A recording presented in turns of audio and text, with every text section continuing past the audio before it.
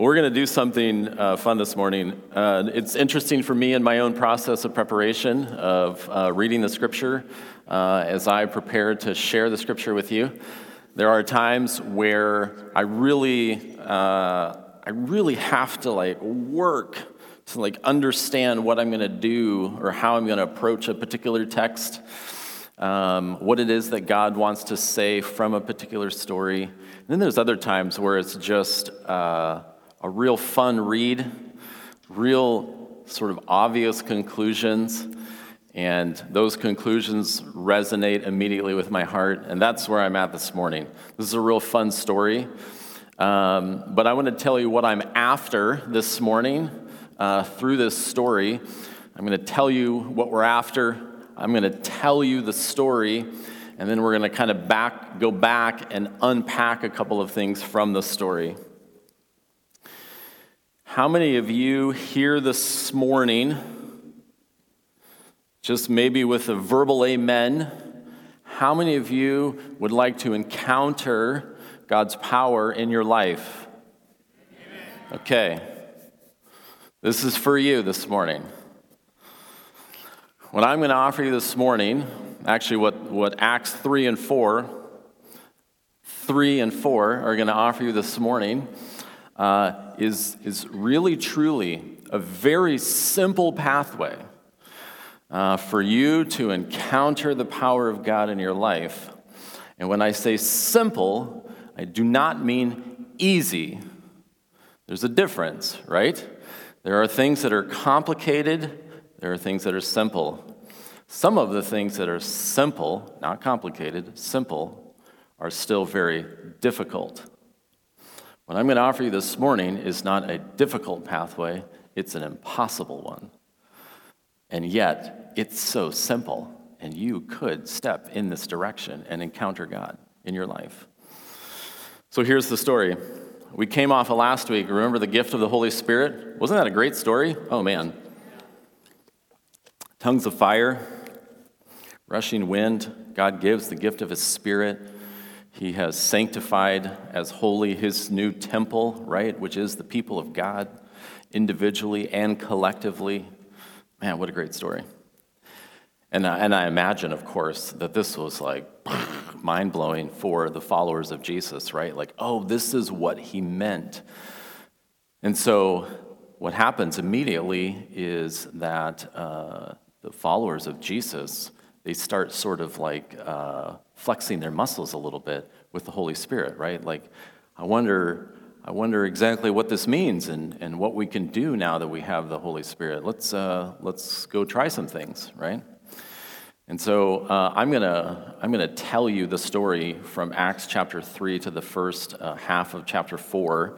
If you want, you can read along in the story. You can just track with me and then go back through it in detail. But here's the story. Peter and John, who were two of Jesus' closest friends during his time on earth, two of his closest buddies, they went up at the 9th hour to pray, which is about 3 p.m. during the day. They went up to the temple to spend some time in prayer. And there was a man who was at the temple when they arrived at the temple. And this man was about 40 years old. He had been born lame. We don't know exactly what his condition was, but we know that he was unable to walk, and he had been unable to walk from birth. And so what would happen is that every day, someone, we don't know who, but someone would carry this man to the gate of the temple where he would beg for charity, hoping that maybe those who were coming to meet with God would also be the kind of people who would be compelled to be generous to someone in need, right? And so he was placed there at the gate that was actually called, the gate was called Gate Beautiful. And so here come Peter and John. They're walking. This man sees Peter and John, and he asks them for some financial assistance. And they respond, we actually don't have any money. But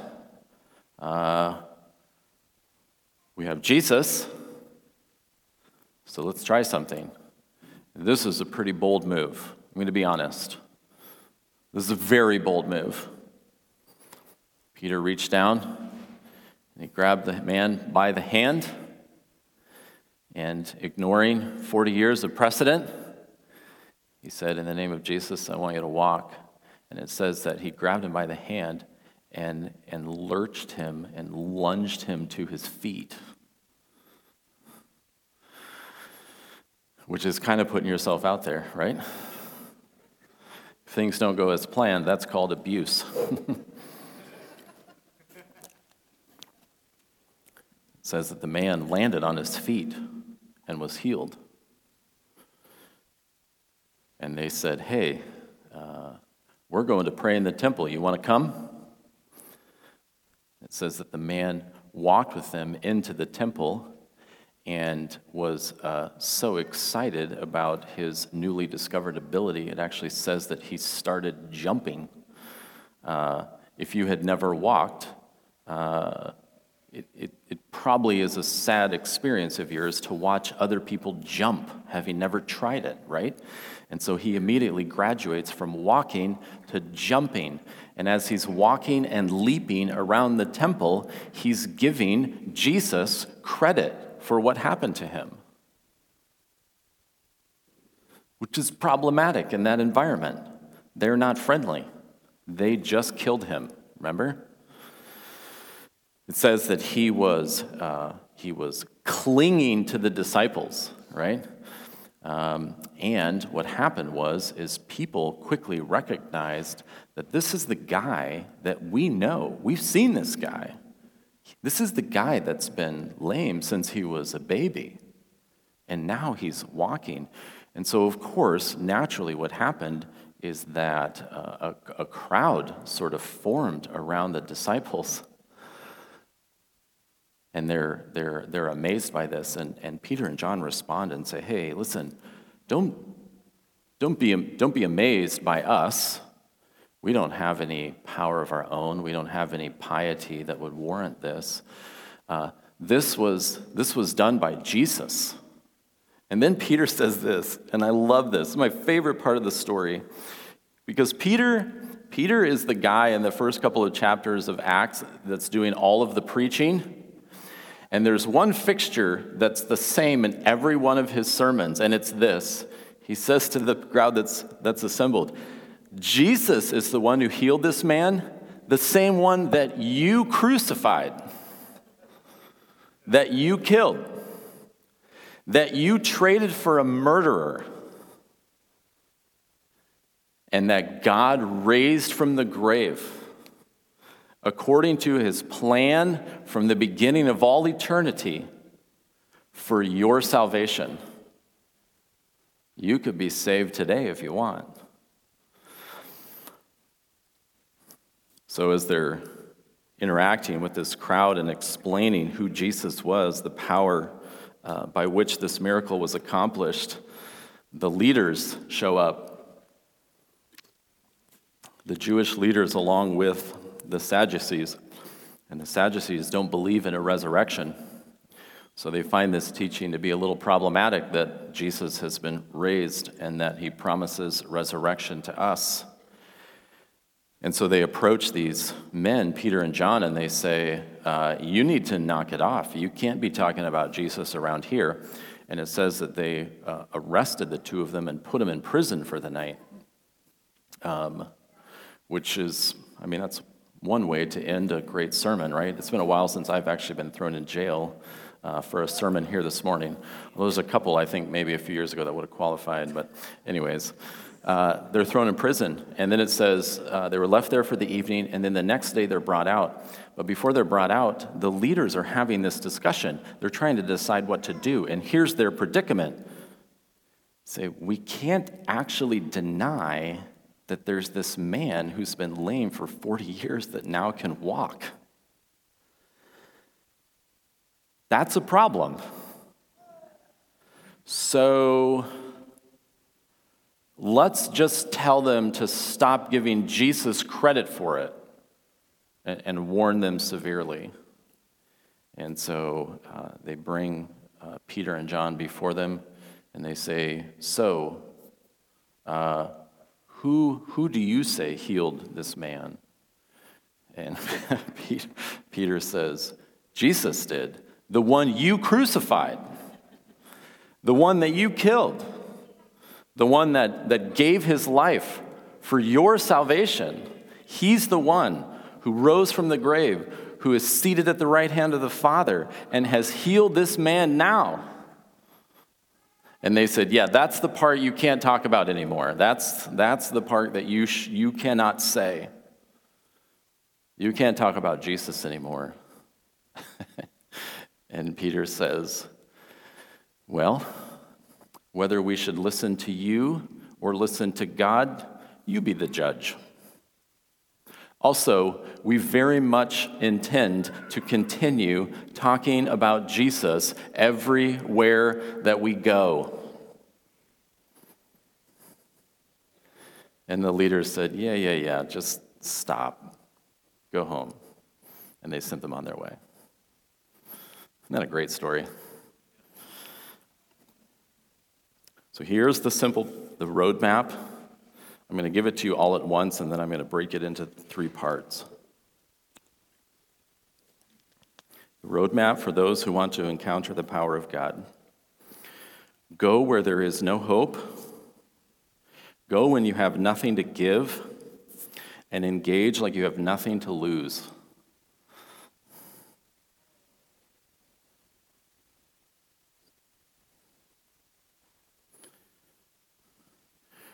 Go to places, go to people, go into situations where there is no hope. Go when you do not in your own strength possess the solution. Go when you have nothing to give. And engage like you have nothing to lose. This is where you will encounter the power of God.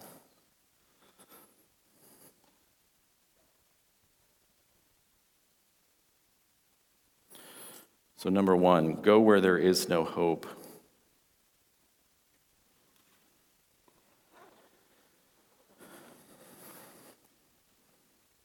The lame man in this story is truly desperate.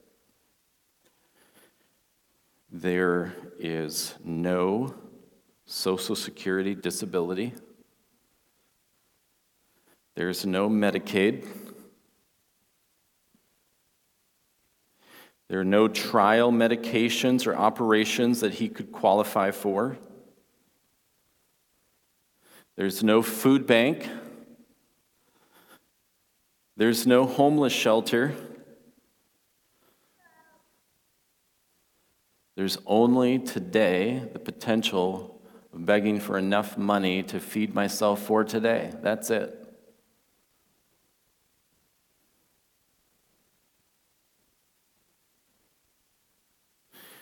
Go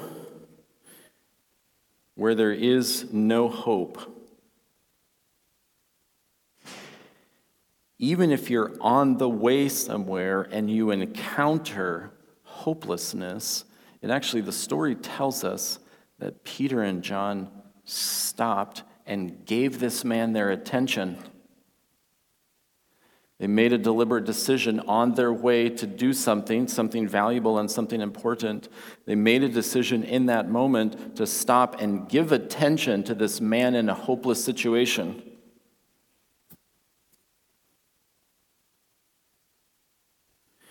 Go where there is no hope. I would suggest, and I think the scripture bears this out, that this is fundamentally where Christians are called to go again and again and again and again. In fact, the scripture seems to suggest that it is fundamentally an indicator of our genuine faith, that we go to those who have no hope. In fact, The scripture calls into question the faith of people who don't go to those with no hope.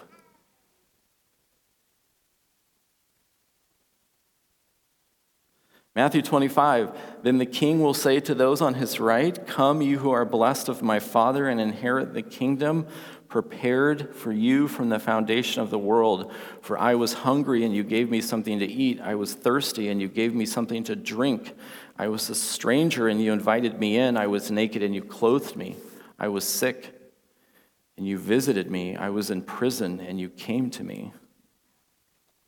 You know what the second half of that story is, right? To those who ignored me, "Depart from me. I never knew you." And they say, "Wait, when did we come across you in a hopeless situation?" And he says, "Every hopeless situation you encountered." This is what's amazing to me. This is the promise of the scripture, is that we look at a situation that seems beyond repair, beyond fixing, beyond correcting. It's hopeless. And we go, man, if I engage in that situation or with that person or in this circle, whatever it is, if I really go there, what if God doesn't meet me there? Well, according to Matthew 25, he's already there. He says, "I was the one that you were feeding. I was the one that you were clothing. I was the one that was helpless and hopeless that you reached out to help." So God's already present there in that situation. Isaiah 58, "Is this not the fast which I choose? I don't want you." This is a correction he's offering to the people of Israel. "Stop foregoing food. This is what I want instead, for you to loosen the bonds of wickedness, of injustice, of oppression, to undo the bands of the yoke, to let the oppressed go free and break every yoke. Is it not to divide your bread with the hungry and bring the homeless poor into the house, and when you see the naked, to cover him, and to not hide yourself from your own flesh, to not see need and pretend that you don't see it." This is what I want from you. I want you to go to those who are helpless and hopeless.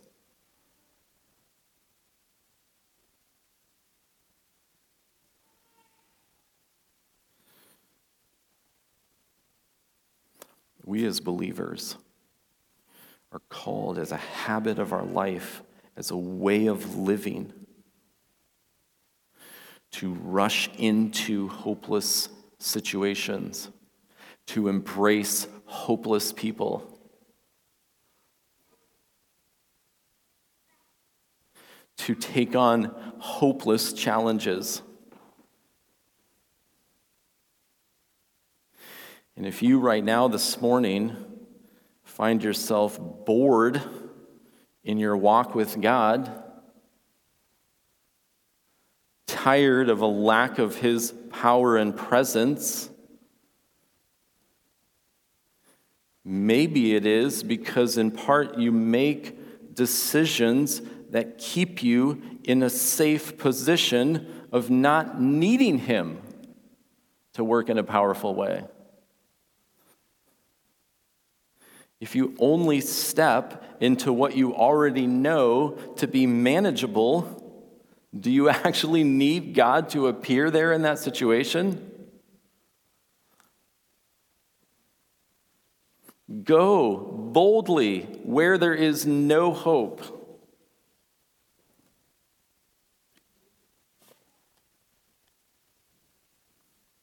Say, well, I avoid those kinds of situations because I'm just so made aware of my own limitations. I don't have what's required.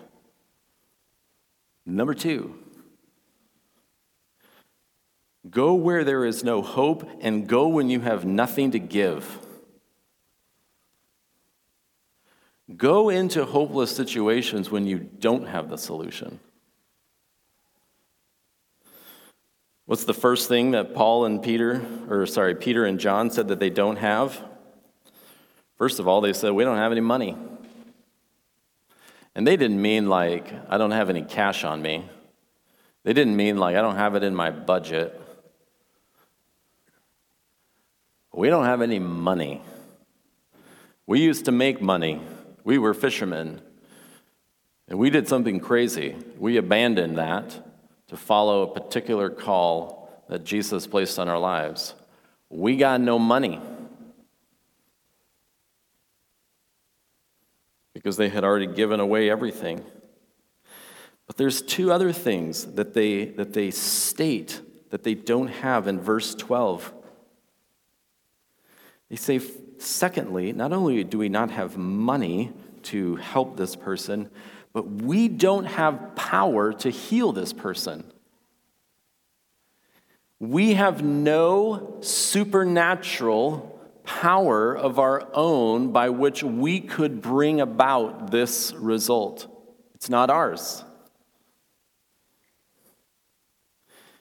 And then thirdly, and this to me is so critical as a reassurance, they said, it is not by our power nor by our piety.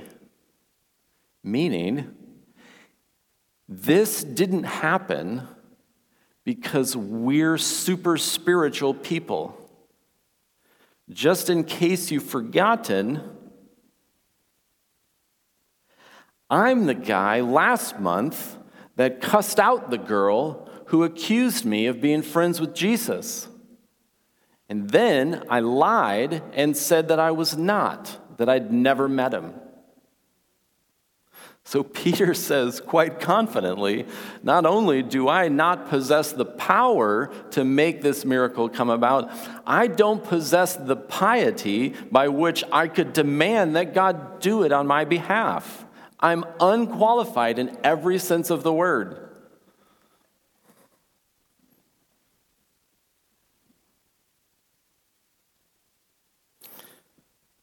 I'll tell you why we don't go where there's no hope.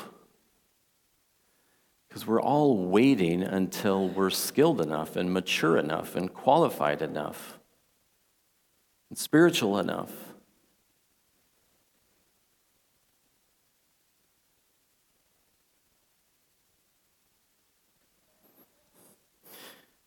Don't just go where there is no hope. Go when you have nothing to give.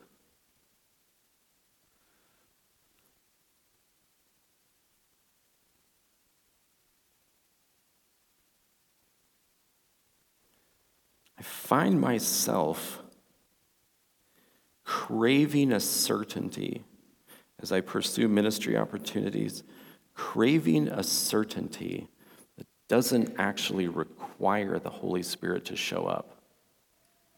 I want to know ahead of time that I've got this figured out before I engage.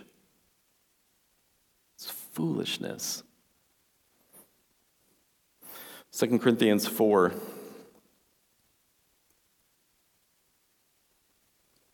For it was God who said, "Light shall shine out of darkness." He's the one who has shown in our hearts to give the light of the knowledge of glory of God in the face of Christ. But we have this treasure. We have the light of God. We have this treasure in earthen vessels, weak, corruptible vessels. Why? So that the surpassing greatness of the power will be of God and not from ourselves. We possess the presence of God, the light of Christ, in broken vessels as a reminder that it is His power through us, not our power. We're afflicted in every way, but not crushed. We're perplexed, but not despairing. If you're going to walk into situations where there's no hope and you have nothing to give, you're going to be perplexed at times, but not despairing, persecuted, but not forsaken, struck down, but not destroyed, always carrying about in the body the dying of Jesus so that the life of Jesus will be manifest in our body. It's the power of Jesus in me.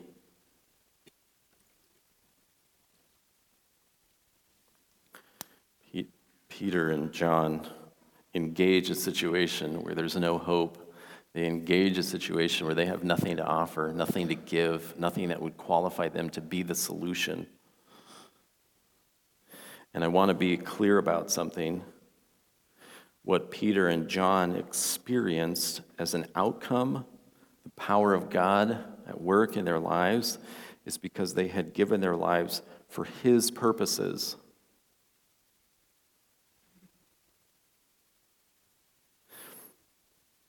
Let me tell you the point that I'm not making. What I'm not saying is that a person should set impossible achievement goals for themselves and then assume that God will miraculously bring them about.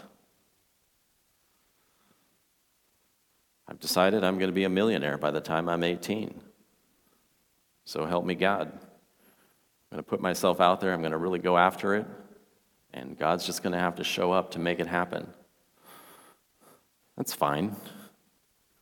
If you want to be an 18-year-old millionaire, let's go for it. I want to be your friend.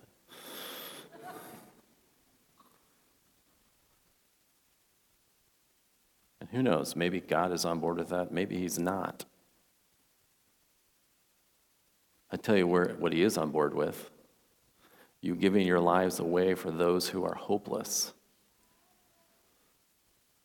You can take that to the bank all day long.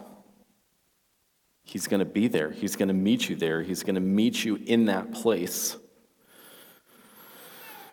Peter and John were simply saying yes to the call to take up their cross, to bear the sufferings of others, to embrace the hopeless, even though they have nothing to offer, to be the presence of Christ there.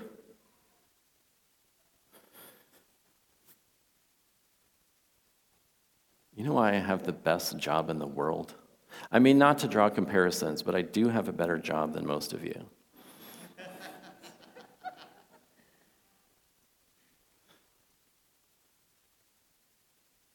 It's because I'm surrounded by people who are going into places where there's no hope, where they know they have nothing to give. And number 3, they're engaging like they have nothing to lose. It's awe-inspiring. I love it. Because again and again and again, God shows up in miraculous ways. Dwayne and Beth Kloss, what are you doing in Homer, Alaska? It's crazy, right? And yet God called you and sent you into the villages, into an impossible situation where there is no hope, where they know that they're not the solution, right? But Jesus is, to just go after that as if we have nothing to lose, and then to hear the testimonies of God opening doors. It's amazing. It's miraculous.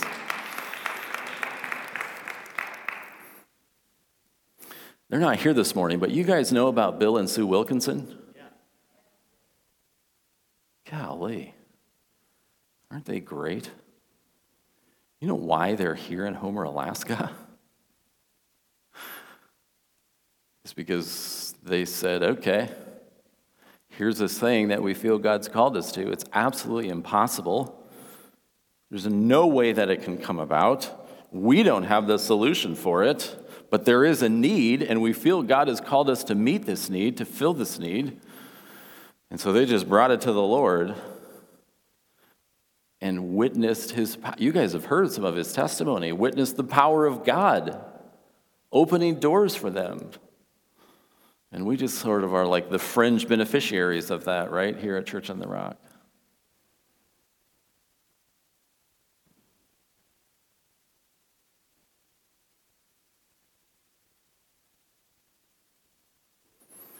Dory, you remember our first conversation?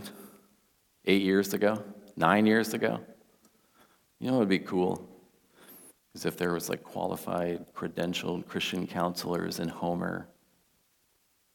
Gosh, that seems like an impossible task. So much training goes into that. I've watched Tom and Dory both separate with Set Free and with Cornerstone make themselves available to God to accomplish the impossible, knowing that they don't possess what is required to bring about what God wants to bring about. And yet I've watched them go after it like they have nothing to lose. You met God along the way? A few times?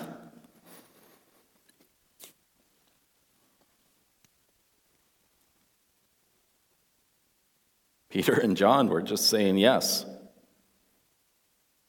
God, you've called us. Let's do this.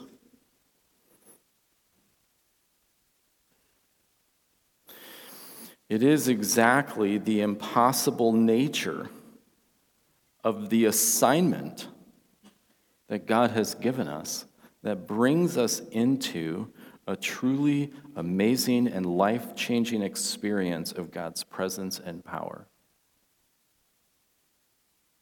And if every time that you come up against the edge of impossibility, you take a step back, that may be why you continually don't experience his supernatural power in your life. Because your life doesn't require it as you walk in obedience to him. Go where there is no hope. Go when you have nothing to give. And engage like you have nothing to lose.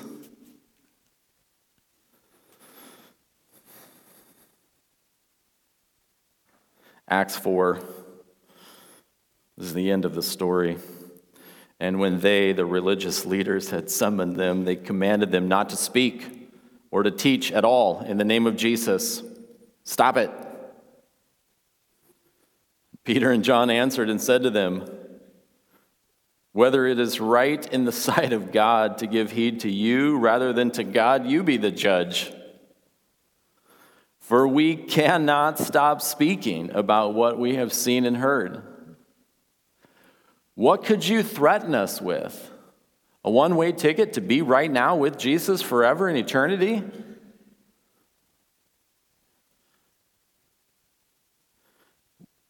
What is the worst that we stand to lose?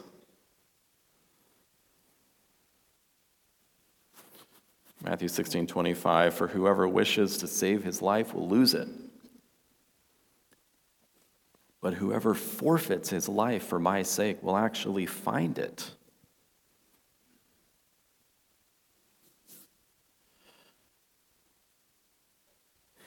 We engage like we have nothing to lose because we recognize that we have everything to gain, right?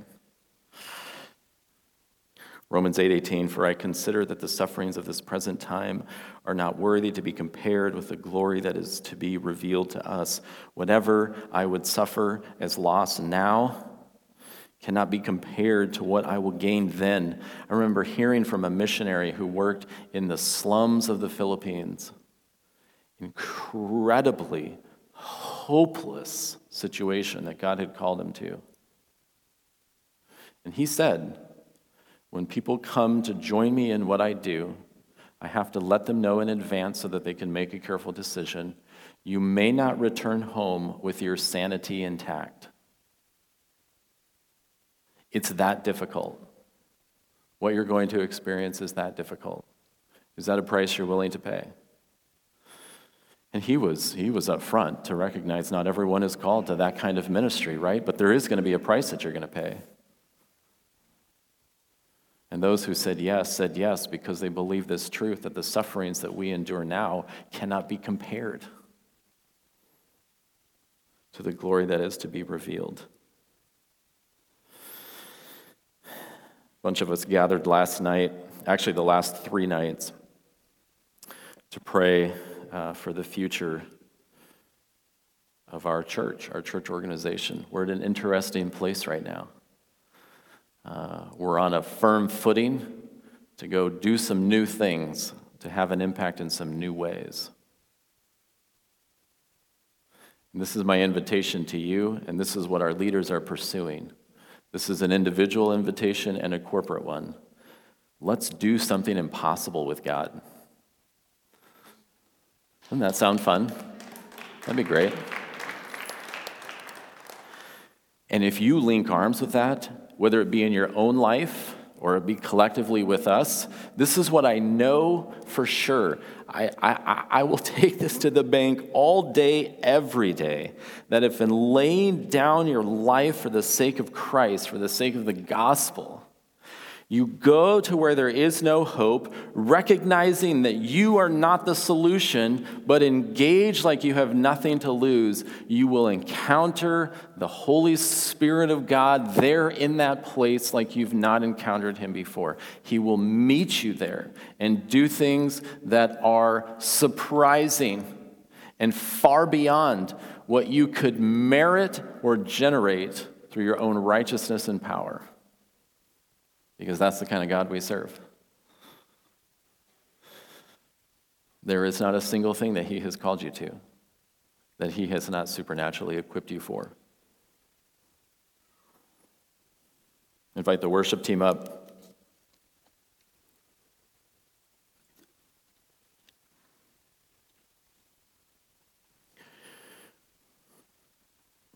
You can do this as a practice with those who are lost and destitute. If you're a believer, if you are a follower of Jesus this morning and you are not currently interacting with, involved with someone who is hopeless and destitute, you best get busy,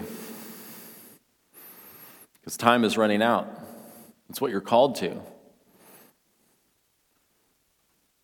There's such a liberty going into those situations knowing that I'm not the solution.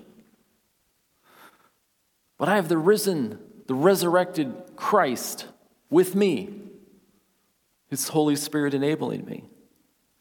So I can reach out and serve and care and love. You can do this in the context of our church.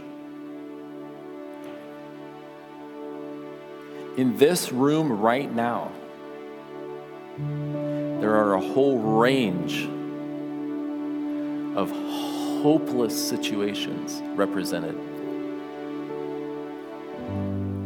And if you walk in on a Sunday and just say hi, and then walk out and say bye, you're missing the opportunity. Seek it out. Go find hopelessness and engage, even though you're not the answer. And meet Christ in that place as you care for others, as you serve others, as you embrace others. You can do this in your own home, in the place where hopelessness has taken root. In the place where not only has hopelessness taken root, but you know that you have nothing to offer to solve what's broken. I would say in those places, the promise of the Holy Spirit, engage like you have nothing to lose.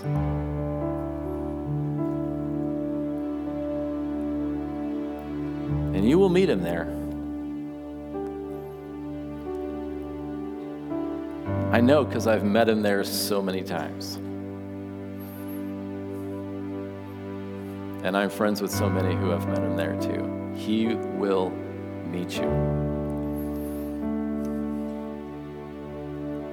We're going to come before the Lord now as a church. We're going to worship together. Come into his presence with praise. Sing to him. I want you to deal with the Lord right now. Lord, where are you calling me to engage where there is no hope? Take some deliberate action, some steps of obedience. We're going to have prayer team ministry members over here off to the side. They would love to pray with you for anything, any need that you have of any kind. They would love to join with you. We hear testimonies all the time of God mending what is broken, healing what is ailing, encouraging what is despairing. and they'd love to join with you towards that end. We have communion around the room, celebrate the body and blood of Jesus. We have offering receptacles. You can worship through giving. Would you guys stand?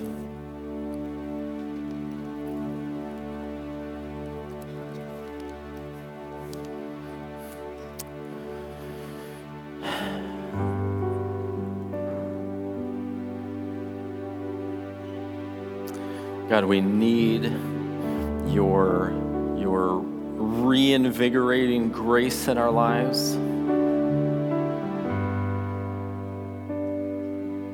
to be your hands and feet on this earth, in this community, in our church, in our homes, that we would be the smiling face of Christ.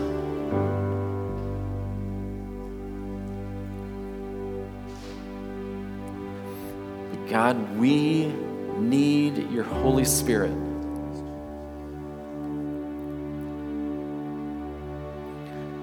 Without whom we are wholly insufficient. With whom and through whom we are more than conquerors.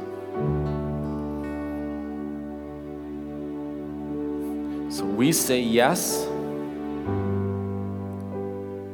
We look to you. We ask that you would come even now. In Jesus' name.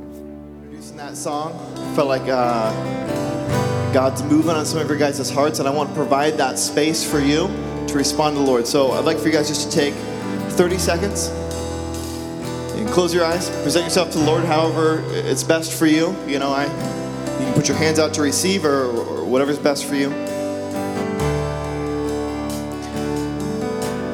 And a lot of times I approach the Lord as a confession. Like, Lord, I confess that you make impossible things possible, and that you call me to crazy things, and I have only just to say yes and give my best effort, knowing that you bring hope where there's hopelessness, and you make a way where there is no way. You are the way maker.